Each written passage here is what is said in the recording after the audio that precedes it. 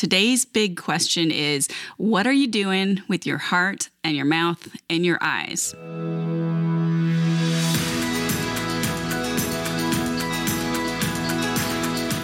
I'm Michelle Berkey, and this is God's Wisdom for Today, a weekday live broadcast series from the book of Proverbs.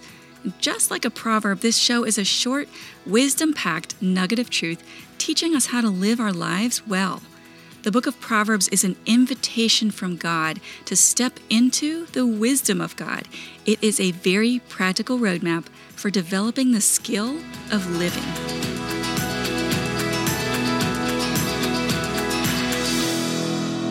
Let's dive into episode 66 today as we take a look at Proverbs 4:23 through 25. We're going to read it and talk about the language or the meaning, and then connect it to our everyday life by asking ourselves some questions. But before we get to all that, let's pray.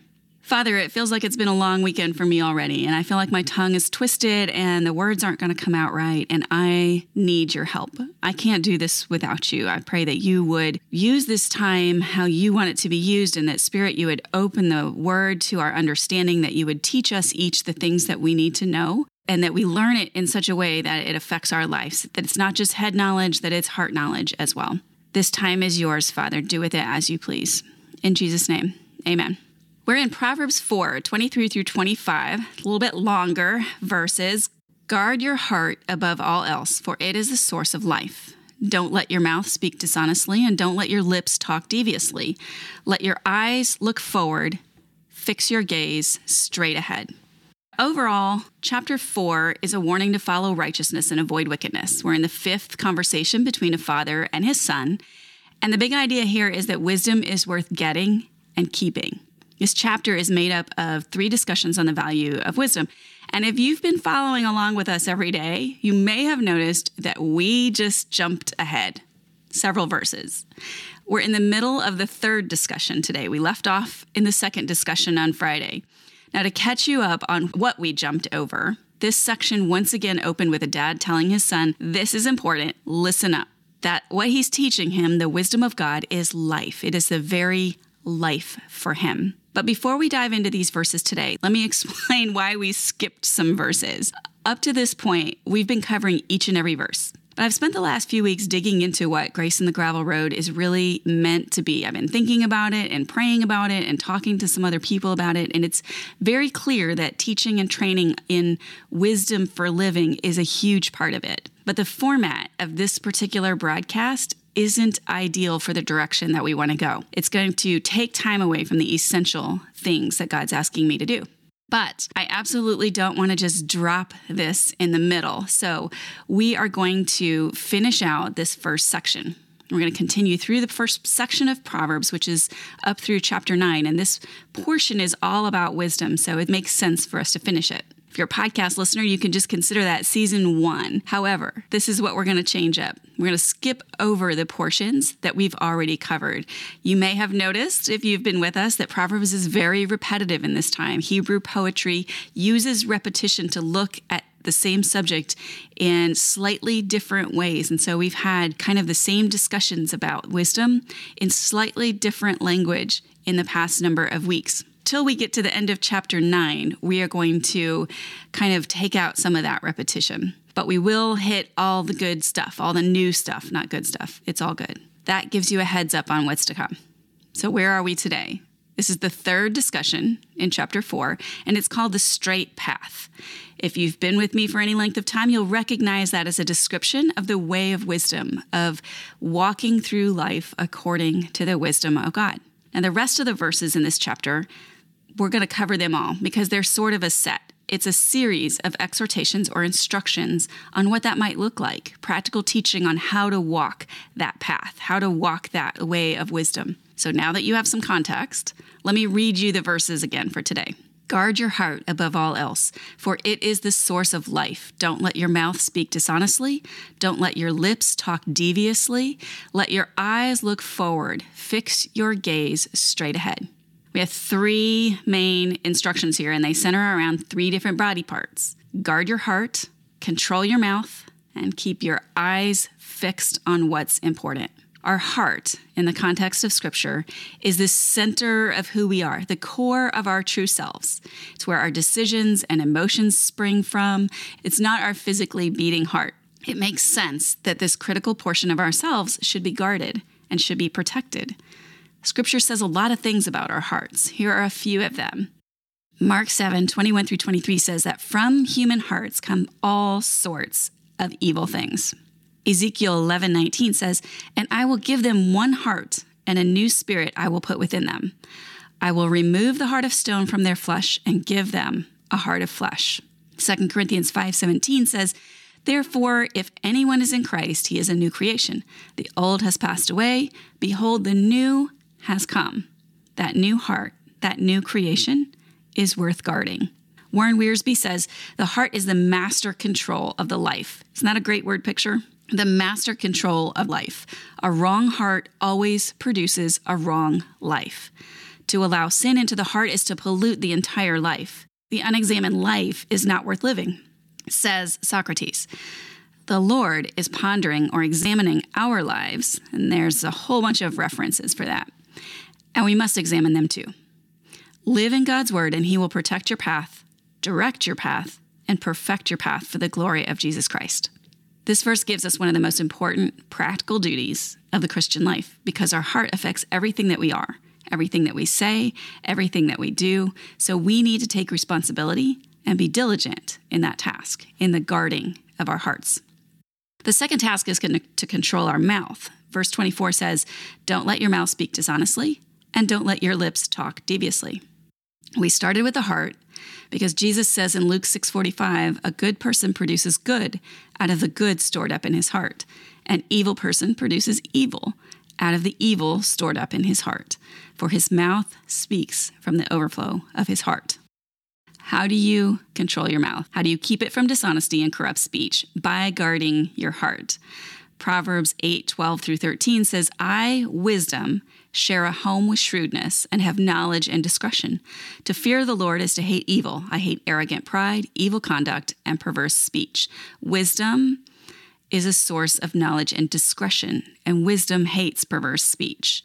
Proverbs 10:32 says, "The lips of the righteous know what is appropriate, but the mouth of the wicked only what is perverse." Or we have said before that means ungodly. Living on the straight path or walking with wisdom produces righteous speech. Verse 25 moves to the last body part of the day, our eyes. It says, "Let your eyes look forward, fix your gaze straight ahead." Our eyes need to be looking where we're going, looking down the straight path, gazing straight ahead.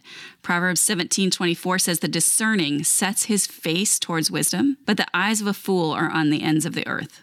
I used to ride motorcycles, much to the dismay of my mother. I learned how to ride as a young adult. I didn't grow up with motorcycles as a kid. Now, one of the first things they teach you in motorcycle driving school is where you look, you will go. Your body and then your bike will follow your gaze. Your head, your body, and then your bike will follow your gaze, follow where you're looking.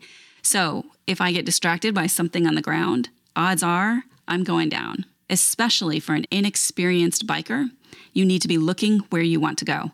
In the same way, when we're walking our life on the way of wisdom, our gaze needs to be straight ahead, looking forward to the source of wisdom. Hebrews 12:1 through the end of 1 to the beginning of 2nd verse says, "Therefore, since we also have such a large cloud of witnesses surrounding us, let us lay aside every hindrance and the sin that so easily ensnares us. Let us run with endurance the race that lies before us, keeping our eyes on Jesus, the pioneer and perfecter of our faith."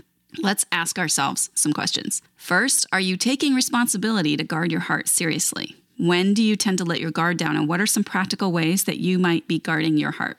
Are you doing a good job of controlling your speech? What does your speech say about your heart? Think about your day-to-day life. What are your eyes looking at most of the time? Today's big question is, what are you doing with your heart and your mouth and your eyes?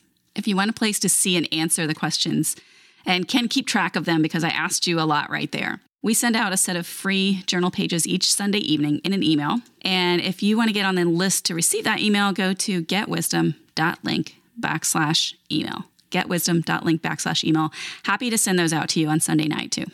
As for me, every time I hear the idea that we speak out of the overflow of our heart, I have always tend to think about bad language, vulgar language, cursing. And as I was thinking about it this morning, I realized that that's such a small part of it. Such a small part of it. Is what's coming out of my mouth kindness or patience or cheerfulness? Am I using humor at others' expense? Am I assuming something about someone else's motives and then speaking as if that's true? Is there love in my words? The kind of sacrificial kind of love that Jesus showed? Is there forgiveness in my words over and over and over? Obviously, I didn't think that the bar for my speech was as low as just not cursing. But I'm not sure I really thought about how I can judge my heart by what I am speaking. I'm not sure I really thought about patience and kindness in my speech as being an overflow of my heart. At least it struck me that way today. I'm sure I've thought of that before, but that's what was really convicting me today about what the ones closest to me see in my heart on a daily basis. Is it kindness? Is it cheerfulness? Is it love? Is it forgiveness? Is it patience? How about you? What will you do with what you've learned today? This broadcast is brought to you by Grace on the Gravel Road, and it's my goal to lead you in both truth and the tools that will allow you to live that truth out in your life. Before we go today, I have an announcement for you. Next week, which is September 14th through 19th, I am going to do a development run of a new program. If you're feeling distant from God, or you feel like you're just surviving life and not living with any joy, or feeling like that abundant life that Jesus promised us is kind of out of reach, you're not there right now, this is for you. This is all about living in joy. It's in the development stage, so I want to offer you a founder's experience. Before I let it loose in the world, I want to invite you to join me on this founder's run, which is an experience that will be totally different than the DIY course that will come out when it's complete. This experience will be like a super fun week of community learning together.